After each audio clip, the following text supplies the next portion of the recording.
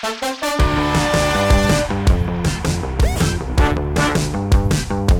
I'm Michael. Hi, I'm Sanat. And welcome to our podcast, No Assembly Required.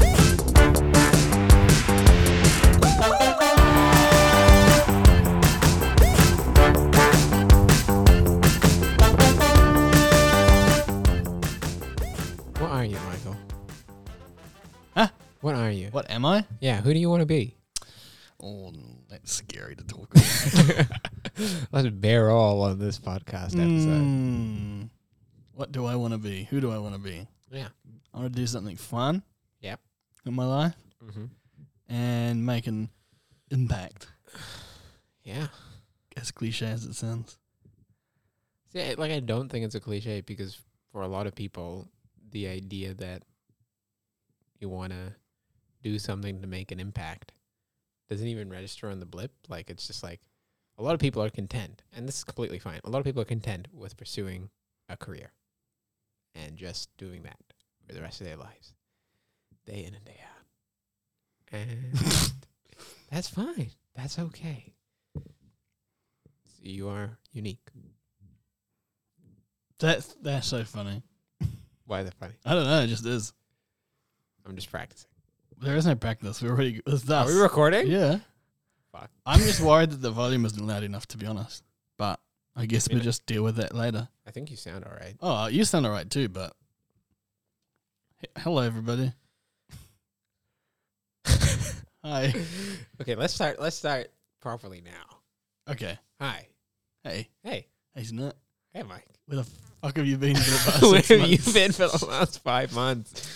What's been up with you? Where have you been? What have you been doing? Well, when was our last episode? You told me this May. I was asking you to make it seem like a conversation rather than saying it was the 10th of May. It's the 10th of May. yeah. It's been a long time. What's been happening from the 10th of May to what is now the 23rd of September? Yeah. June, July, August, September. So 4 months. 4 months. Which is quite a gap in between. That's a big gap. Between like episodes of a podcast that you hoped you'd be doing regularly. Yeah. Yeah. Yeah, you know how the name of this podcast is No Assembly Required? Yep. The truth is that there is some assembly assembly required. Yeah. What's been up with you? Oh, yeah, well, in May, what happened in May? I think May was May, June. I think when we recorded it would have been mid-sem. I think so. Yeah. Yeah, end of mid-sem. Semester 1 went well for me, which was a surprise. Oh, nice. Wait, so you... What? No, just how fake it was. You were like, Oh, nice. Well, I'm genuinely I'm sure I've told you happy this. You told me like it went okay, but like okay. It went well. nice. Yeah. I'm genuinely Okay, happy for great, you. I'm great. not. I like, thought you were just like this playing is- along because this I is- said... a lot of people, right? When I say like, "Oh, nice to them," a lot of people get real guarded. Yeah, And I'm because you like, say it in that's such a like, high-pitched, like, but oh, it's- nice. but it's like, bro, I'm genuinely happy Yeah, for but you. I already So told you this before. it's so on you to like stop being so guarded. Wow. Yeah. You hear this? Sonat is yeah, anyway. What happened? Yeah, Sem went well. Went on holiday for a month to the United States, which was great, with some friends. That was till about mid-July. Where'd you go in the U.S.? Where did I go in the US? We went to, I'll run it down really quickly. We landed in San Francisco. We drove from San Francisco to Yosemite. We drove from Yosemite to Los Angeles. We went from Los Angeles to the Grand Canyon. We went from the Grand Canyon to Las Vegas. Uh-huh. Then we flew to Florida. Yeah. We drove down to Key West, the lowest point of the United States. Then we drove back through Orlando and Miami, hang out there. And then we flew to Washington, D.C., we hang out in DC, and then we trained to New York, and then we came home. Beautiful. And then I've just been at uni ever since then. Did you go to Rarotonga at some? Oh, that was before May, though. That was like the beginning of the year we went to Rara. Yeah. I think that was like one of the gaps as well. Yes. Sorry, I'm currently looking on Google. I searched up what to ask your friend after not seeing them for a very long time. But see, I have seen you. You see me like occasionally. I don't know what We have seen each other in the last 5 months. Surely, Yes. right? Yes. Or if we haven't, it feels like we did. Yeah, I feel like we just pick up where we left off from the last time. What was our last episode about? Was it education? No, it was big tech. Big tech. That was a fun episode. Yeah. I can't really remember what we talked about. All I remember is we were talking about Elon Musk and Starlink and whether or not what he did was good or bad. And then, I mean, since then, there was information that came out now that he purposely turned Starlink off in Ukraine. Oh, wow. Yeah, see, I constantly talk about this. When you concentrate power in the hands of a few individuals, you have to trust that they will do the right thing. And I simply do not have that We're trust. not giving them power, we're just giving them money. And because of the society, power. But that's not their fault, that's our fault for having a society where money is power. Would you say that you have a parasocial relationship with Elon Musk? Explain to me what parasocial means. It's like you don't even know the guy. Yeah? But you feel like you could sit down and have a coffee with him. He doesn't even know you. Yeah. Is that what you mean by parasocial? Yeah. Okay. I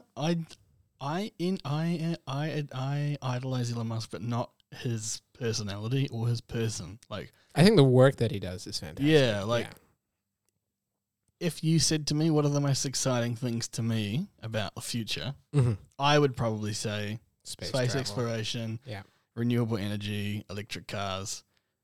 Like the brain implant thing is super sci-fi, but I see like the use case of that. Yeah. Like the Boring Company, AI. His new AI startup. Yeah. Like all those things are things that excite me. And it's not really him that has me like excited. Interested. Yeah. It's more like the prospect that someone, I think what I'm getting here is this idea that you want to be able to do that. So it's almost inspiring to see someone who does exactly that, right? Yeah. Like you want to run businesses that solve problems. Exactly. You know, and I think why I don't see why I don't see the same, why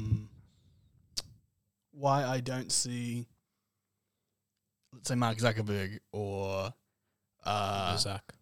Bill Gates in the same way is because to me, although what they did is cool, I'm not interested like in Facebook or Meta as a business. Yeah, and I mean, considering the problems that Meta, and obviously right? Computing in terms of Microsoft was amazing, but I think exactly. But I think that's not what interests me very much, and that's why I think I'm even more drawn to Elon Musk because of the fact that all of the things that I think are like important, massive future, future building. Things. Anyway, I mean, that's an interesting question, right? Like the idea that you can, you want to make an impact. I think we were talking about this before. You want to make an impact. How do you want to make an impact? I think for someone like you, it's like you want to identify problems that exist and you want to create. I think the idea that one person can solve the problem is really misleading. I think it's you can create something that attacks the problem or pushes the fold so that we are all better able to tackle the problem as well. Yeah, I think something unique. I think there's something, something when it comes to entrepreneurs and like from what I have read and researched, good entrepreneurs don't always know how to solve the problem, but they know how to motivate people to solve the problem or create teams that can solve problems. Yeah. And they also, I think, a good entrepreneur, especially when it comes to hard problems where it's not convincing to maybe investors or the public that it's a good idea, is being able to have enough drive that you want to do this, that you're not really persuaded by people's pessimism towards the thing you're doing. Yeah. Which Elon Musk does in both a positive and negative and crazy way. Yeah. I mean, like, I don't think anybody would have recommended that he buy Twitter. But there we go. That happened. Would you call yourself someone with like an entrepreneurial mindset? I think so. Actually, this is funny because I've always said, I say to my friends and family that I want to start a business, right? And then they go, well, don't you have a business? And I'm like, yeah, but not that kind of business. But then it's like, I think lots of people don't, that never get to that stage. Anyway, like, so yeah, I own a little business that does media work, live media work, right? And I don't see that as like a company. I just see that as something I do. But there's lots of people who don't even do that. It's, like this self-employed. Most people will never be self-employed in their life. That's pretty cool. Yeah. So sometimes I think, oh yeah, maybe. I definitely feel, such a hard personal thing. It's like I feel like I want to be an entrepreneur. I feel like I have entrepreneurial skills and the entrepreneurial demon inside me. But The demon. to say that I'm an entrepreneur seems like quite a like self-awarding thing. Do you know what I mean? Yeah. Yeah. I feel like it's the thing with both you and me. We don't say something about ourselves until we think it's like truly earned. Yeah. Even though people around us might say that it has been earned. Like I'm not convinced myself. Yeah. Right. But what I want to understand about you is like there are things that you care about, right? There are problems that matter to you. What are they? Like beyond the, like, I'd say beyond the tech, like impact wise, what sort of impact are you looking to make?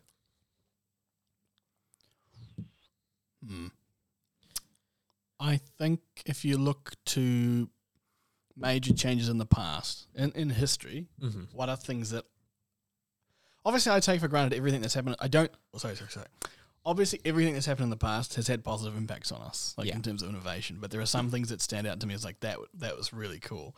I think like mobile computing, in terms of like smartphones and the miniaturization of like technology, like integrated circuits and that kind of stuff. Yeah. Super cool. Yeah. Like imagine working for a chip company. Isn't there that like thing where there's only one company that can make a machine that makes it's crazy though the way that they make it. It's all done with lasers and stuff like that. Oh yeah, laser etching the silicone and those wafers. Yeah. So that'd be one thing. I think definitely space exploration. I love that that's like kind of blowing up. Why is space exploration something that interests you? Is it like a schoolboy sort of big dream thing, or is it almost like a, this is a vehicle to push for technological advancement of the human civilization? It's just cool. It's just cool. Well, there you go, right? Do you know what I mean? Like the innovation that goes into and the amount of engineering that goes into launching a person on a flaming candle into the sky, having them float around for months and months, and even up years eventually, and having them be able to land on a different planet, come back and land on this planet like that. It's just a massive engineering challenge, and space has become a very big part of the economy. Like we take for granted the fact how big space plays a role in our lives. GPS gone without maintaining the satellites in space. Starlink with the new open access to internet. Like I know a lot of people in Auckland or in the regional, the rural parts of Auckland, out in the skirts, or even out in like places like Titirangi where the internet was awful, who are now using Starlink, and it's just amazing. So that's also a new technology that's not available elsewhere. Yeah. And also a lot of like climate change modeling and how important space and data from space has been. So that's why it's exciting to me. But also just imagine the ship floating in the middle of nowhere has to sustain itself and the people inside it. Yeah, it's just such a cool problem. It is a really cool. I think in the New Zealand Film Festival, I watched one movie which is all about the physiological and psychological effect of traveling to Mars. Like and it was a bunch of interviews with like NASA employees who've had to work with astronauts on psychology and mindset. It was with like the astronauts themselves and their families and what the sort of effects of that was, right?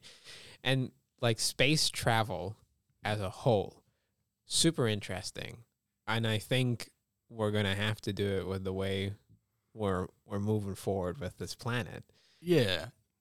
But I also think like the idea that a company like SpaceX exists and is trying to solve all of these problems by bringing together the smartest people in a room and innovating in a way that governments haven't been able to innovate before, that is fantastic, right? Yeah. It puts pressure on everyone in the industry to step up their game. Yeah.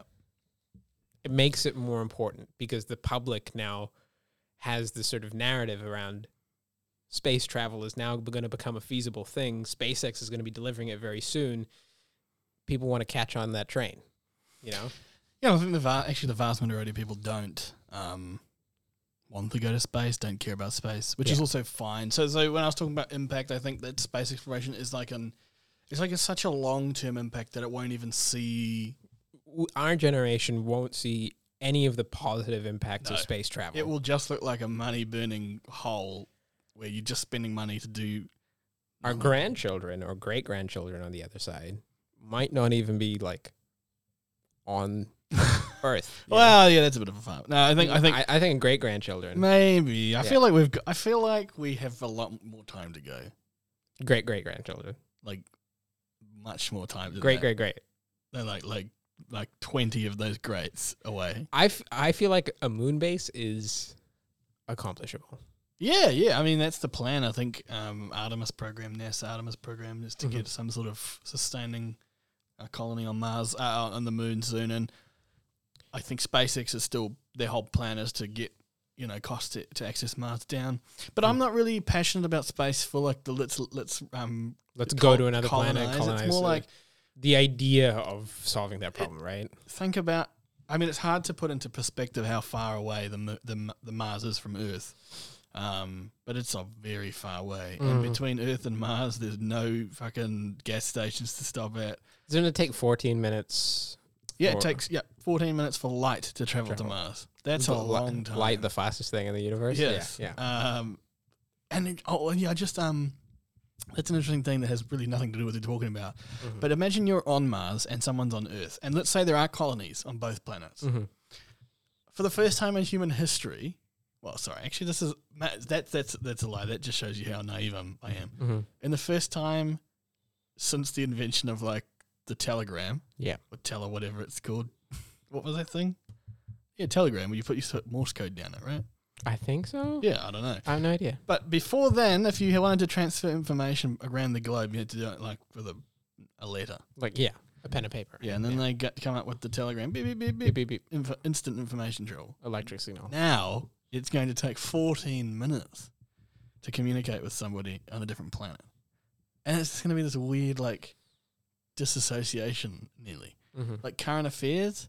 When you, like, imagine you got Twitter on Mars and you, like, I don't know, some nuke goes off on Earth. You're not even going to know about it. 14 minutes ago.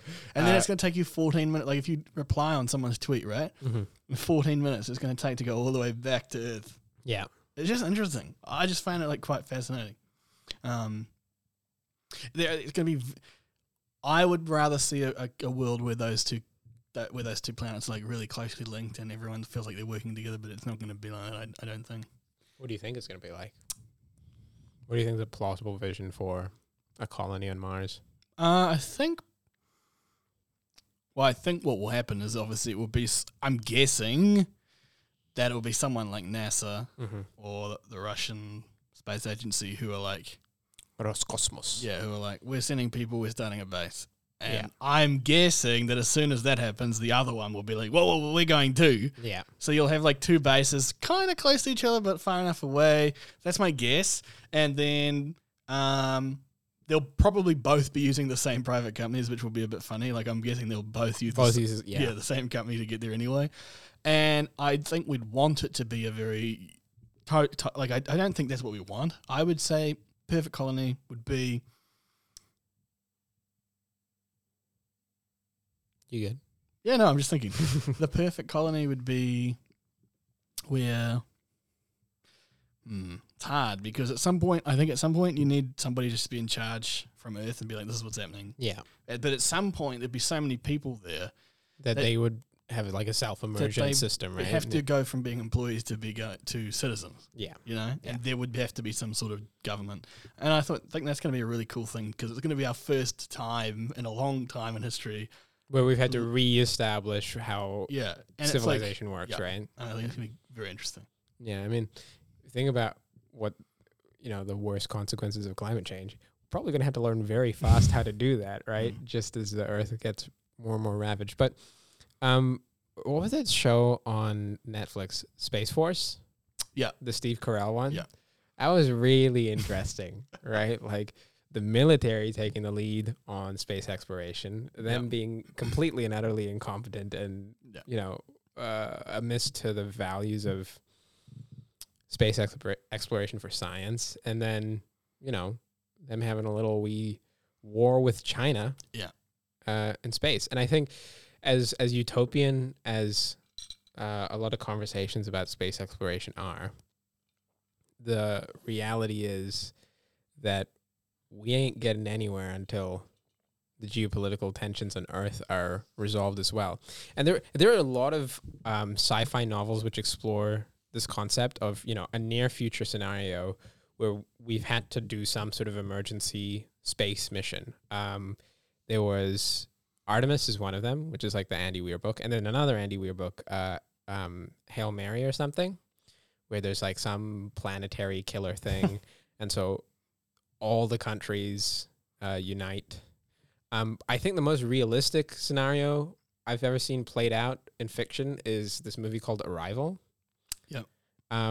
Because in that, you know, the nation state still exists. Countries have to negotiate for information and have to communicate with each other. Because these like big pods are dropped around the entire world, right? And there are aliens inside those pods. And like at some point during the movie, the Chinese scientists or Chinese team sort of taps out and is like, nah, this is too much. This is enough. I can't deal with this anymore. The pressure of an alien destroying our planet. So we're going to nuke them. Or we're going to like shoot a missile at the ship and try to bring it down. And that's bad because they've been trying to establish like a healthy relationship with these aliens. So what I would see happening if there were colonies on Mars is either it's a completely privately led mission, you know, or there are governments backing it. You know, NASA has their own thing, the European Space Agency, along with NASA, probably the Canadian Space Agency all together doing their thing. But then the two suckers who stand out are the Russian space program and the Chinese space program, both of which who will try to set up rival space camps very easily. There will be violence, I think. Or it'll be standoffish in some sort of way. Yeah. Ideally, everyone should just get along. You know, Carl Sagan, the like astronomer who's famous in the 80s, like he wrote this book called Pale Blue Dot, and the entire, like it came off the foot of the Cold War has ended, relationships between formerly communist countries, like liberal democracy has dawned, we're entering a new future. And I think everyone felt like that in the 90s, right? Globalization was happening, everyone was more connected.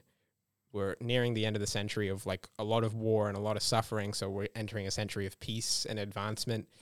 And so his whole vision was like space exploration is a vehicle to bring countries and civilizations together because of the quote unquote pale blue dot perspective, which is if every human had an opportunity to travel to the moon and look back at the Earth, they would realize how small and vulnerable it really is and how small we are as civilizations, and how petty the things we fight over about are. Yeah. Really. Yeah. And he was like, that is a mechanism to bring humanity together. Space is. And that's why like I continue to be invested in it, because it's like not only is it a really cool engineering problem, not only are the innovations that space travel produces flowing down to us like on a daily basis, I think the utopian vision still speaks to me. Like it can be used for peace. It can be used to build something, a new vision of how we organize humanity together. Yeah. And I mean, the reality is we're so far from there. Mm-hmm. We're going to find those issues on the moon first, I think, like, because obviously NASA's planning to go to the moon. India just landed their rover there. The Japanese just landed there or are landing their rover there. It's like, I think not the space race, but the space economy is growing really fast. And I think it's going to be great to see. And obviously going to be issues and we'll work through those as we go. But I just really hope that people, I think that private enterprises being massive already now is going to be interesting because they're going to have a much bigger say in how this goes down, which I think could be good because governments might. I think companies do a better job at some diplomacy than governments can do. Oh, for sure, because their bottom line is about profit. Yeah. So I feel like that could be a help in getting all the parties on the same page. Because I'm guessing that there'll be some sort of, I mean, take SpaceX and their Starship, for example. Yeah. I can very well imagine NASA goes, well, you're going to have an exclusivity clause with us, pretty much saying you can't sell this rocket or, it's used to anyone else. And SpaceX, I'm sure, will be eventually like, because Russia will pay more. And then it will be like this negotiation where everyone's like, look, we're only going to do this deal with you if you all get along. And then it's going to be, okay, fine. At least that's how I hope it goes. Yeah, I think on in Artemis, the book, they have like a big moon colony, and it's just like portions of it are owned by different businesses. Yeah. And so like the supply side of it, like where they send supplies up to the moon continuously, but like that's done through one business. If you think about the Earth, that's exactly what happened, right? Countries, I was doing air quotes so people can see, were probably originally, it was land ownership, like in the individual sense. I mean, at least on the Western side of things, it's like I owned this land, I sold it to them, they sold it to me, I bought lots of it. Yeah. I'm thinking about like Te Ao Māori when I talk about this because I know that this is like there's different worldviews in this, but I feel like humanity runs on the basis of like land ownership.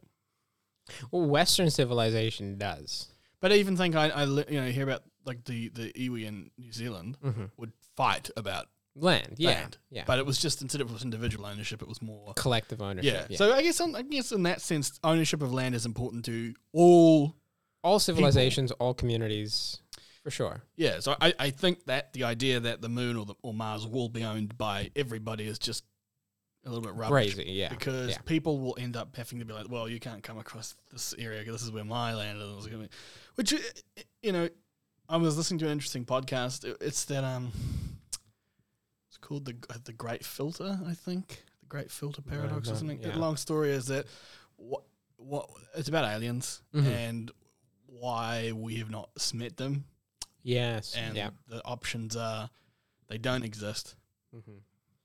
They never got advanced enough. Pretty much everyone, the Great Filter is this like line that no one can cross, which is to say that like no one can ever get to interstellar travel. They other species may never have gotten out of their own solar system. Yeah.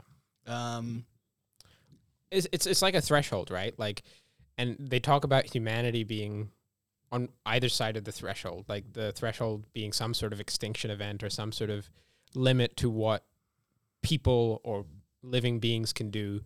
And so the Great Filter says that, okay, either on a whole, we're just an anomaly, like life cannot exist anywhere else in the universe, which frankly I don't think is plausible, or we're behind the filter, and if we're behind the filter, it means we're currently approaching that cataclysm, that event that limits us or stops us or like wipes us out, or we're already past the filter, right? Like we've crossed that limit, so we might be the first or one of the only to travel beyond. Yeah, it's very fascinating pondering the spit pressing of life. Well, I just think that like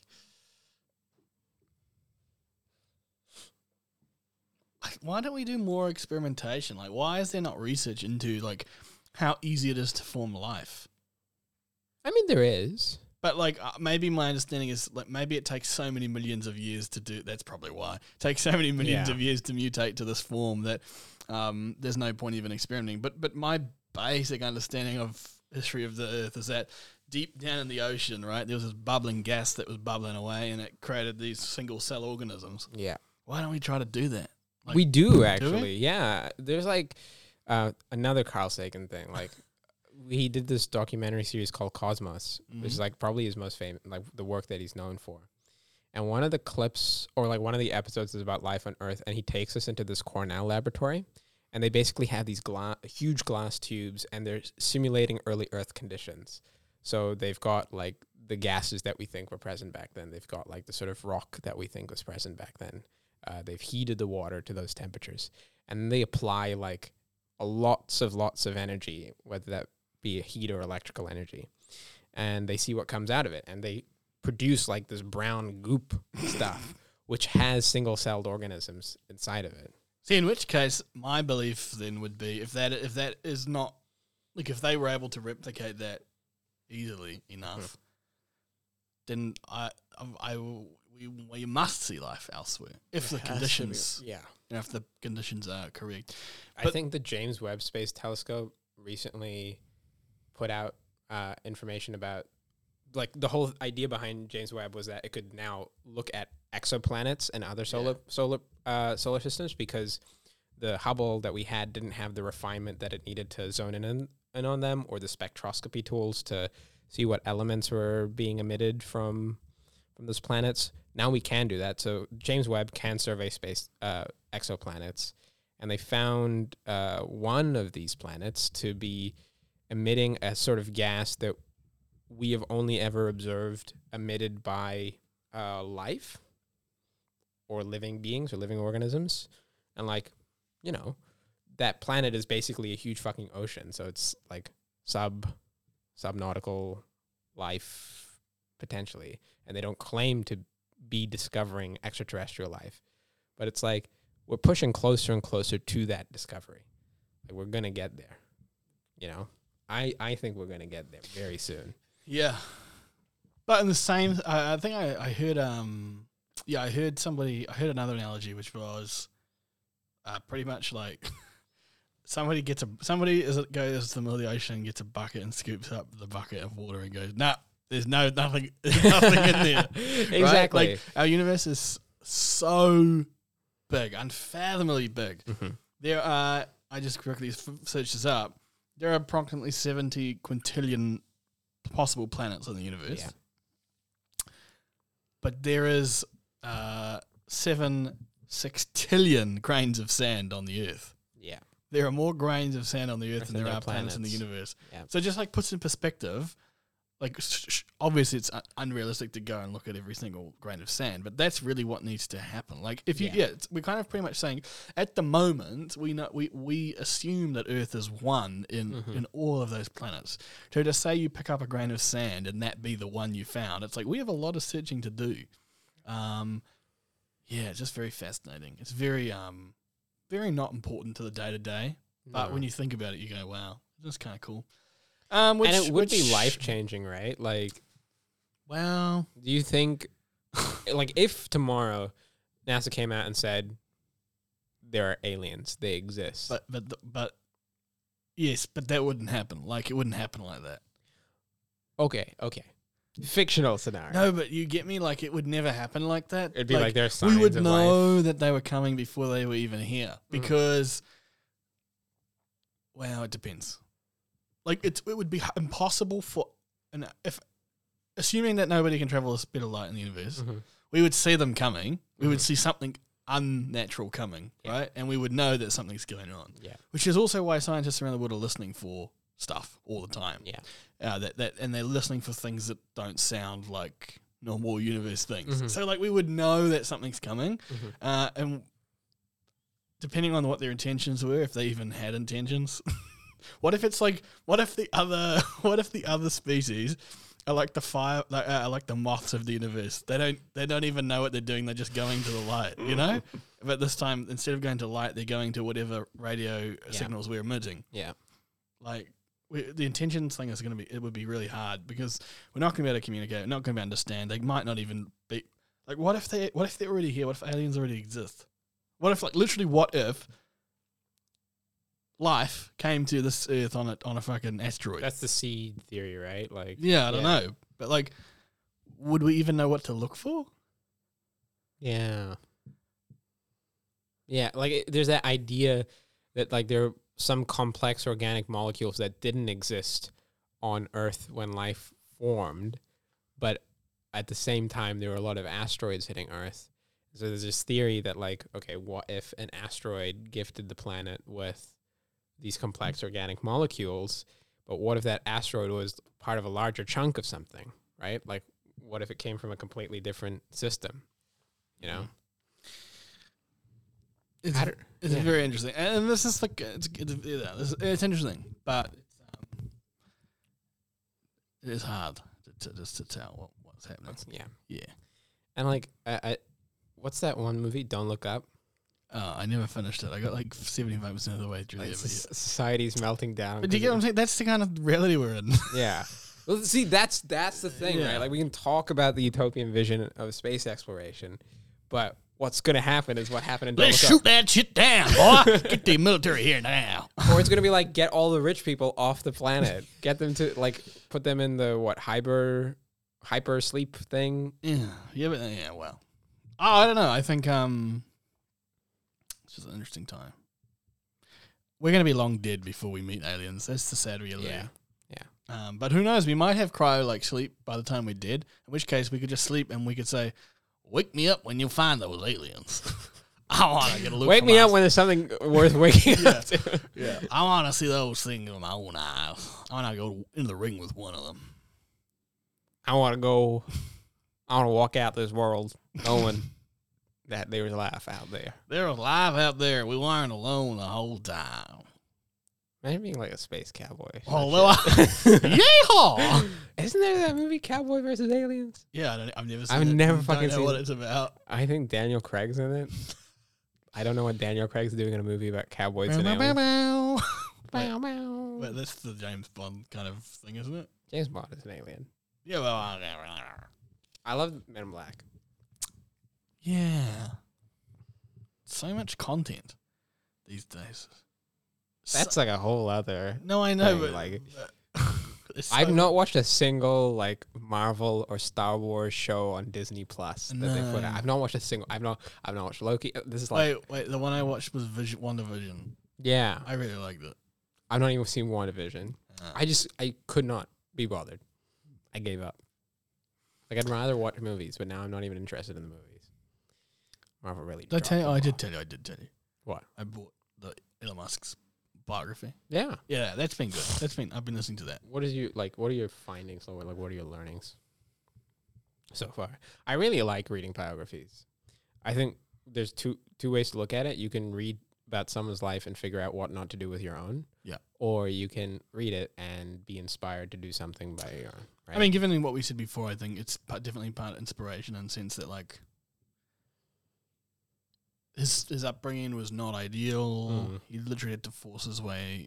He earned his place really at the beginning of his career. He didn't really have a career, did he? He was just an entrepreneur. Yeah, he got out of uni and just did that. Yeah, which, I mean, it definitely earned that. Like, there's nothing I can't say. You know, when he sold his first company, there was nothing there. Do you know, like, there's this idea right now that billionaires. There's like if your society produces billionaires, it's doing something wrong. Mm-hmm. I think when he sold his first company, it was a very small company. It was literally just him and his brother and a couple people, I think. And they just sold it for, it wasn't even that much, it was like 30, 40 million. Right? There was not really much to that. Yeah. Somebody thought it was worth What was the 40 first million. company again? It's was called like Zip2. Zip2. And pretty much put Yellow Pages and maps together. Wasn't it like Zomato before Zomato or something? Or Google Maps before It Google was Maps? kind of Google Maps, but it was like localized. Mm. So you would have your newspaper would host a version of it in Right. your area. Yeah. Yeah, then he founded X.com, which was like an internet bank. Yeah. And then they merged with another. PayPal? They merged, with a company that had a product called PayPal, Right. which then became. Then they sold that company to eBay, and that's where he got, I think, like 300 million from that. And then he put, I think his story. I'm kind of, this is where I'm at in the book, but he put half into SpaceX and half into Tesla. And I think the admirable thing about Elon Musk is, and I think you told me about this when we were talking about the biography earlier, was the fact that from a very young age, he cared about space travel. He cared about renewable energy. He cared about, the things that he's doing right now. yeah, I mean, like in uni, he wrote, he did research on renewable energy and his internship. What, supercapacitors or something, right? His research paper, his final year paper was on the need for solar power. Mm-hmm. And then he also, I believe, worked while he was at university for a company that was doing research into supercapacitors. And when he was at university, apparently his three things were, renewable energy, space travel, and electric electric vehicles. Yeah. As part of that renewable energy. Because renewable energy it works, right? And in the rest of society, it would have been fine. It's the cars that we had no really easy way to convert around, to yeah. electric. So that was his things. And his story with Tesla was interesting because he didn't create this Tesla company. He kind of pulled all these people who were doing separate things together and merged them into one group. Yeah, because there was a central thing, right? Like someone had already started developing The company an electric car. It was a company called Tesla Motors. Yeah. And they were making a car. Yeah. But they were using research. There was like 3 companies, I think, that were all doing the exact kind of the same stuff. And Yeah. Elon was like pretty much like, I'm going to give you money, but you have to work together. And And Elon Musk, he did produce the first like viable commercial consumer. yeah, I'm not sure about that exactly, Electric but car. what they definitely made it work better for them in a kind of commercial sense. Yeah. So book's been good. Book's been good. Yeah, that's the kind of content I like right now. I really enjoy reading biographies, but I've been reading a lot of political biographies. And I think it all started ever since I borrowed that Obama book from you. Like that's where it all went downhill. You know what I'm saying? And like there are moments of that Obama book which I look at and I'm like, dude, what were you doing, man? What were you doing? Like the response to 2008, and I think this is like pretty broadly agreed upon as an idea. The response to 2008 was, sure, it was high pressure.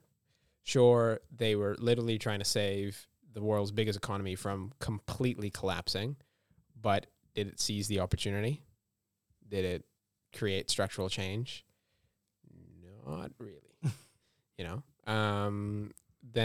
But I did really enjoy the parts about the early days of the campaign, the sort of narrative that he was trying to create around him. I love learning about his early life as well. So that was all cool. Then I read, I'm currently reading Malcolm X's one, which everyone has told me that that's an essential piece of reading to do, like learning about Malcolm X, more so than Martin Luther King, simply because of the man and the things that Malcolm X did, like the journey that he went through, whether that be the crime, the false prosecution, change to Islam, his assassination, his, belief in the black nation, right? Like, just because of that. Very distinct from any other activist before him. Yes. What?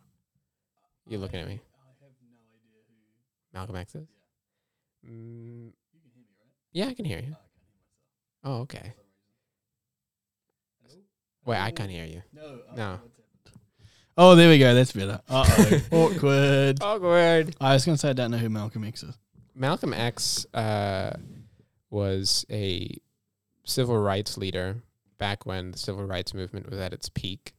And he was very famous for, I think it's called the Nation of Islam or something, which was, he believed in violent protest, right? He believed in overthrowing governmental forces. He was incredibly anti-white in the sense that he was probably one of the first anti-white supremacist campaigners, activists out there who linked the race to the power structures that oppressed his people. That's what he was trying to do. So the way he approached the problem of civil rights was a lot different to what Martin Luther King did. Very interesting man. Yeah. I've only read about his early days, early childhood, horrible home life. I think his dad was lynched or something. He had several brothers and sisters. He went to another city to live with an aunt. He got a job there, got into a real rough crowd, but he was quite bright at school as well. Actually, before he went to that city, he was in a foster home with a white family, and he has this really intriguing part about his own blackness or his own identity being washed away in that foster care. Really riveting stuff. Then I read one of the biggest prime ministers of Iran before it became a not democracy. That was a really compelling one. guy was admirable, super stubborn as well. I think that's a thing I notice about great, like, quote unquote, great people. Yeah. Or people who want to change things or people who want to make an impact. They're relentlessly visionary and they're relentlessly stubborn as well. They do not compromise on whatever it is that they want. I'd say the same thing about Elon Musk. Like, the man, everything that he's built, he's done cutthroat. He's done at the cost of himself and the people around him, but he's done it because he believes in the thing more than he believes in himself. Yeah. And I was watching another video, like, do entrepreneurs have to be assholes? Like, do they? Do they?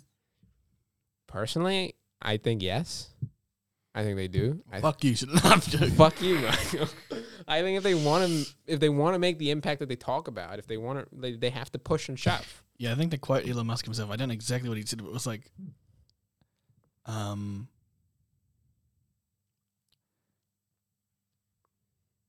it was like the only people who'll change the world are the people crazy enough to think they can. Like, it was something like that. Yeah.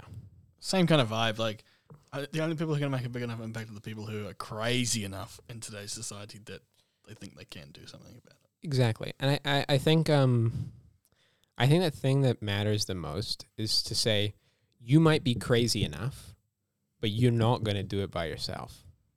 I don't think you can. Nobody can do anything. Nobody can do anything about it. The greatest things on the planet that have ever been accomplished, every innovation ever, you might associate the integrated circuit with a specific scientist, Bell, right? Alexander Bell. But there was a team, you know? Well, I mean, in some cases, somebody does invent something, but it's rare that somebody... I mean, the reality is, if you want to do anything meaningful and impactful, you can have the best idea and the best execution, and you can come up with something and prove it, but you need a team and you need a group of people to help make that useful. I mean... And you hit on this, the greatest entrepreneurs are the people who bring the right people together and the right pieces together, sell them on a vision, and create the environment for them to innovate. Yeah. More than anything else. Yeah.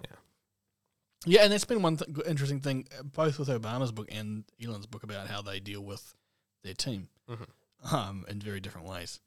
Yeah. Elon Musk apparently has been one of those kind of people who just says, like, he doesn't take no for an answer, which is both problematic and positive. The author of Elon Musk's biography, Walter Isaacman, did a biography on Steve Jobs as well. The one on Einstein as well, I think. Yeah. He compares, he talks a lot about Steve Jobs in Elon's book, actually, about the differences between them. Yeah. And how they both set unrealistic deadlines, but give them that they're unrealistic in the sense that you don't see it and go, "Oh my God, that's not possible. I'm not even going to try." They set extreme deadlines in the sense that you could go, "If I tried just hard enough, we could make this." Yeah. Which is apparently what the author believes, is what creates such positive outcome from their companies, is that they push their employees so hard that they actually help them achieve what they thought was impossible. Yep. And it was like, it's actually not empowering just the business, is empowering individuals as well. So that's been interesting. Yeah, I mean, it might fuck over your mental health, but you're being compensated fairly. Yeah, and I think that's something else I was talking to some friends about. I was like, I would rather, and this is also talked about in the book about the idiot factor, and it's like, well, the cost of materials is $50 and the cost of the product is $50,000. The idiot factor of 1,000, like, it's taking you 1,000 times the, So I think as a business owner, I would probably be willing to pay people a lot more money, like double, triple their base salary or whatever, the median salary, if they can reduce the idiot factor down a lot. Completely. Yeah. I'd rather spend money on people with good ideas than doing something that takes lots of money. Saying that, what sort of ideas do you have? Like, what sort of things do you... Fuck knows. I don't know yet. I think the truth is that I haven't experienced enough to know that's the thing that I want to focus on. Does that make you anxious? Like, thinking that you might never find it? Yes. Yes. Because, I mean, my plan is to leave uni and go work at some company or whatever. Yeah. But then there's that feeling that's like, well, what if I just do that forever? And I never find my thing, right? Yeah. But I think every day I talk to people. What is the? I feel like it's the kind of thing that will just it will stick to your mind as soon as you hear it. You'll be like, you will not be able to stop thinking about it. Yeah. I haven't found it yet. It exists. It exists for sure. But I feel like we're also in a time where innovation is very niche. Like it's hard to create something truly revolutionary right now. Like I think, look at iPhone over the past 5 years. Nothing's changed. Yeah. The processor maybe is the only thing, but we're getting to the stage that it doesn't matter to people anymore. It's not giving them any more. The gains in performances are marginal. But even if they're not marginal, nobody's doing fucking supercomputer calculations on their iPhone. Exactly. So, yeah. People from Apple will probably get annoyed if I said something like, oh, no innovation, because I'm sure there's lots of very cool stuff happening. Mm-hmm. You know, probably how to design the better sensor from the camera or fit more in this. It's like, but truly revolutionary, nothing. You know, I was... And sorry, I want to talk about Apple. Yeah. The Vision Pro thing, when I see that in my mind, doesn't excite me. Yeah, gimmick. Yeah. Like, it might be useful for a few things. Yeah. But I don't see people in every household wearing a Vision Pro. What does it do? It might do something like replace your TV. Yeah. But I don't see it being like a social, I don't see it being like it doesn't a move new part of society society forward, right? Yeah, not really. I think we're approaching a new paradigm. But like that's the point. When you're approaching it, it means you're saturated what you can accomplish in this current paradigm, right? I think I'd be very interested in something to do with food production. Like, I think, food growing, agriculture tech, like... Agritech is cool. Yeah. I was, I don't know where I was reading it, but like someone posed like a challenge, right? And it was like, okay, if you take what a government provides in terms of like social utility, right? Like you think about free healthcare, free education. There are costs associated with that. Are there businesses out there that can, like, I'm not talking like delivering an entire health system, right? But let's say you take a specific aspect of it, like cancer screenings. And, I was watching a video about cancer screenings. Yeah. And they were talking about the U.S. healthcare system. Obviously, we know it's fucked, right? So this company's like, okay, we're going to develop tools and innovate on current cancer screening tools so that we can drive the cost of getting a cancer diagnosis completely down. Yeah. Because the main burden of cost that exists, or like the reason cancer is so harmful, is because it's so undiagnosed when it needs to be. Yeah. Like it's diagnosed at late stages, right? Yeah. And so they're like, we're going to completely drive the cost of cancer screenings down with these new technologies that we develop. And we're going to intervene or disrupt current providers of cancer screenings who are mostly like being like paid through insurance companies, right? Like this is a consumer cancer diagnosis order thing that you can order, use, and then fucking whatever, right? It sounds eerily similar to that Theranos thing, which is like the blood prick and it like gives you a medical diagnosis. But I think it's a cool idea, right? Like you can, if we're approaching a paradigm, like a new paradigm, and innovation is saturated, we can't move forward in a revolutionary way. Maybe it's then saying, let's take a step back, look at the systems we currently have. Are they working in the way that they should be working? Are they delivering the efficiencies we need them to deliver? Are they even solving the problem that they're set out to solve? If they're not, how do we fix that? How do we optimize that? Cancer screenings are the most important factor in cancer mortality. The single most important factor. Someone identified that we don't do enough to make that accessible, or we don't do enough to make that efficient, or we don't get it or communicate it to people well. So they made a company out of that. And that company, instead of going about changing how cancer screenings are done in an entire U.S. healthcare system, are just sitting here, disrupting, putting pressure, intervening, so that eventually someone picks up the slack and makes the change themselves. You know, I like that idea. That you can just drop a bomb, someone will have to fucking do something about it. You sound like the U.S. military. No. Oil. No, yeah. I think that's really interesting. Yeah.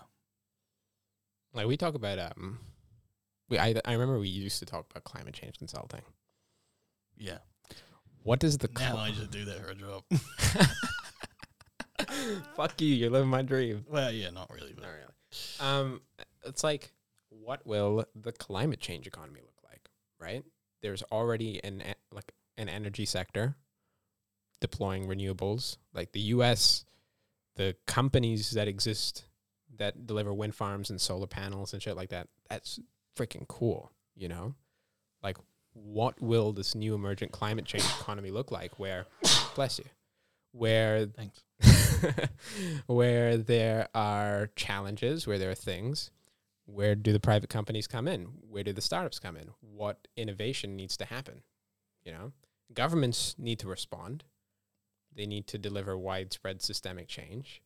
But how can we put pressure on the government to do the right thing through a business? The best things happen when the government isn't involved.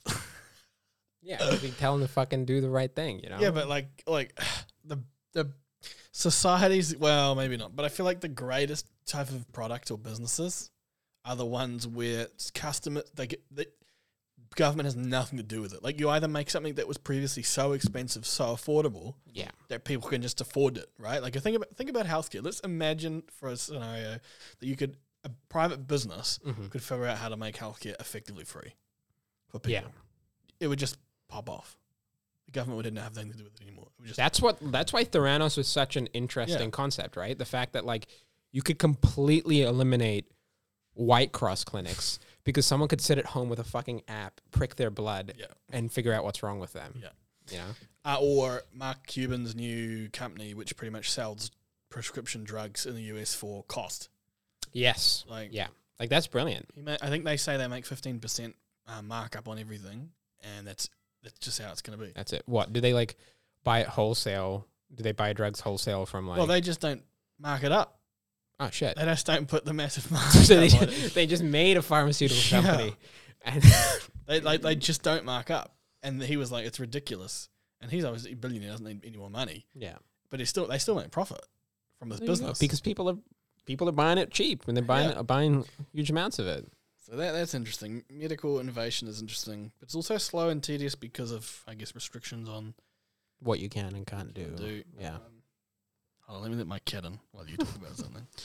Well, I don't really know what to talk about, but like, if like that's the thing or the approach to innovation. I think for a long time we've been told that like all it takes is one idea to change the world, and I agree.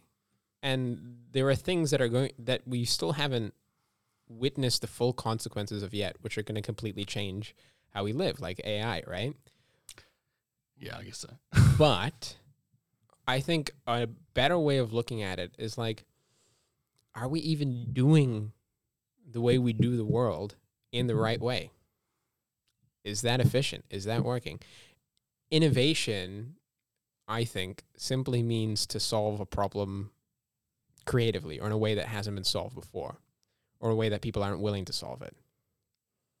You know, like the solution might exist, but the solution is so tedious or so weird or so out there that people don't want to take the risk of doing it. And that's where the entrepreneur comes in. That's why entrepreneurs innovate, is they're taking that risk. And I sound like those guys like, oh, businesses take the risk and therefore they shouldn't have a burden of paying tax. Whatever. That's not what I'm trying to say. What I'm trying to say is the reason innovation and entrepreneurship is so exciting is because there is a whole pool of innovation that still hasn't been tapped. And that's in how the world works. We can optimize that. We can change that. We can intervene. We can disrupt so that you can make your goddamn impact, you know? What are you doing? Nothing. Okay. What do you think?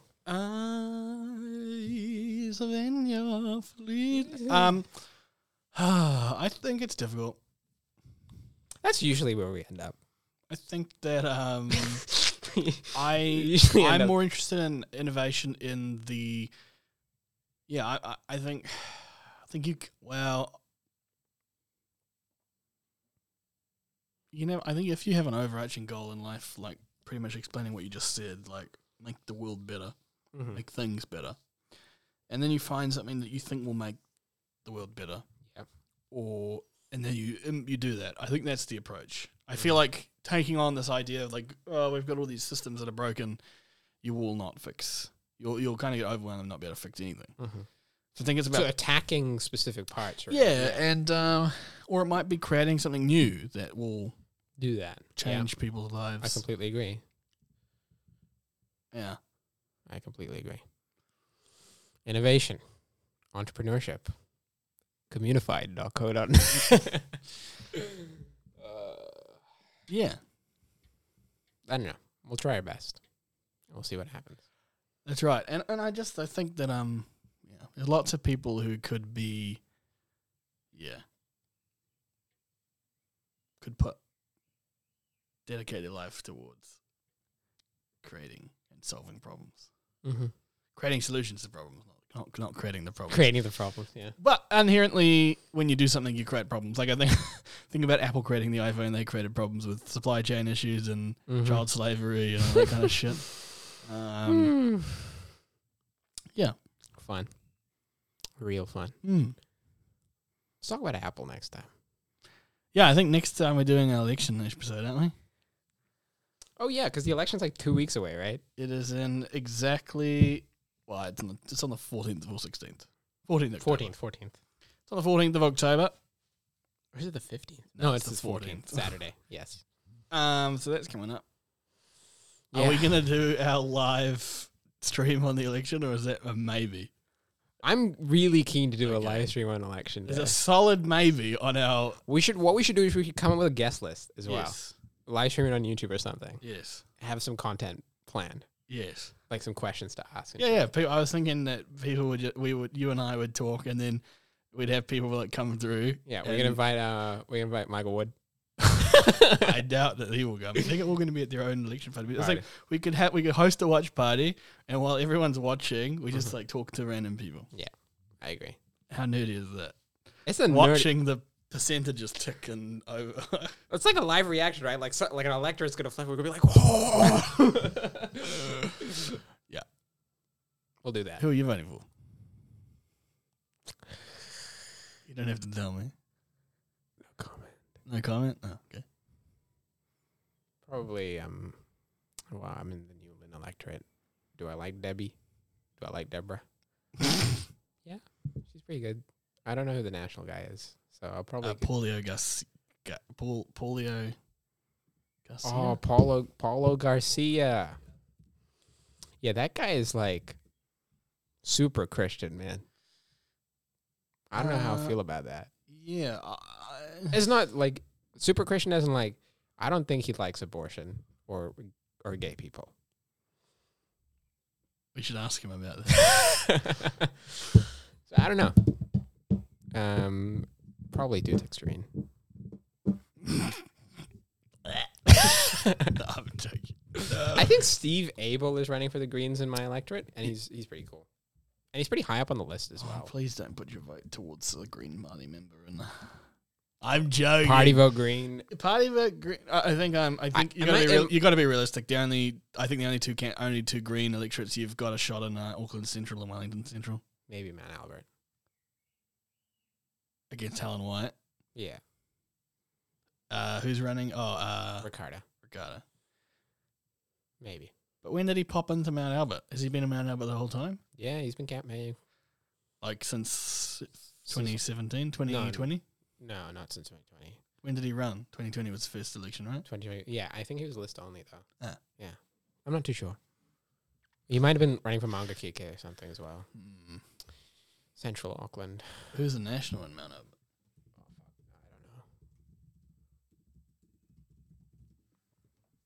I don't know. Melissa Lee.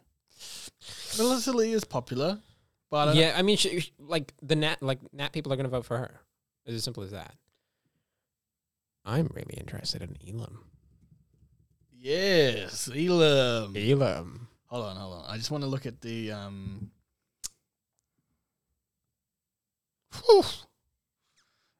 Mount Albert election results. Let's not look at 2020. That's too unfair. Too anomalous, yeah. 2017. Oh, Jacinda Ardern. Oh, probably got to go back to 2014. It's not really fair, Prime Minister in the electorate, is it? Nah. So what we got here? We got Melissa. Melissa Lee has been running in Mount Albert since 2014 at least. So that's quite good. Labor. Has it ever been? Has it ever been anything but Labor in Mount Albert? What do you mean? Like, oh shit! Here we go. Sorry, I was looking at the wrong thing. 68% of the vote in 2014 went to Labor. Yeah. 28% went to Melissa Lee. Greens got 8.83%, which was actually pretty high. I think. What did they actually get? In oh shit! 2017, Julianne Genter was running in Mount Albert. Yeah, that's the Prime Minister's seat. You always put someone in. You know what I mean? Makes sense, right? Because they're always going to be, but you got only 6% of the vote. There's a by-election. Oh yeah, there was a by-election because of David Shearer resigning and Jacinda Ardern picked it up. I'm pretty sure. You know the crazy thing? I don't even remember David Shearer. No, neither. I remember Cunliffe. I remember Andrew Little. I don't remember David Cunliffe or Andrew Little, but I remember that I was beginning to pay attention right around when. I remember that I was paying attention when Andrew Little was there and he resigned. Yeah. And David Cunliffe, I just know because one of his sons did debating and he occasionally came, and that's when I was starting to get involved in politics, and I would watch his YouTube videos of stuff. Yeah. Yeah, I think I started getting interested in 2017 as well.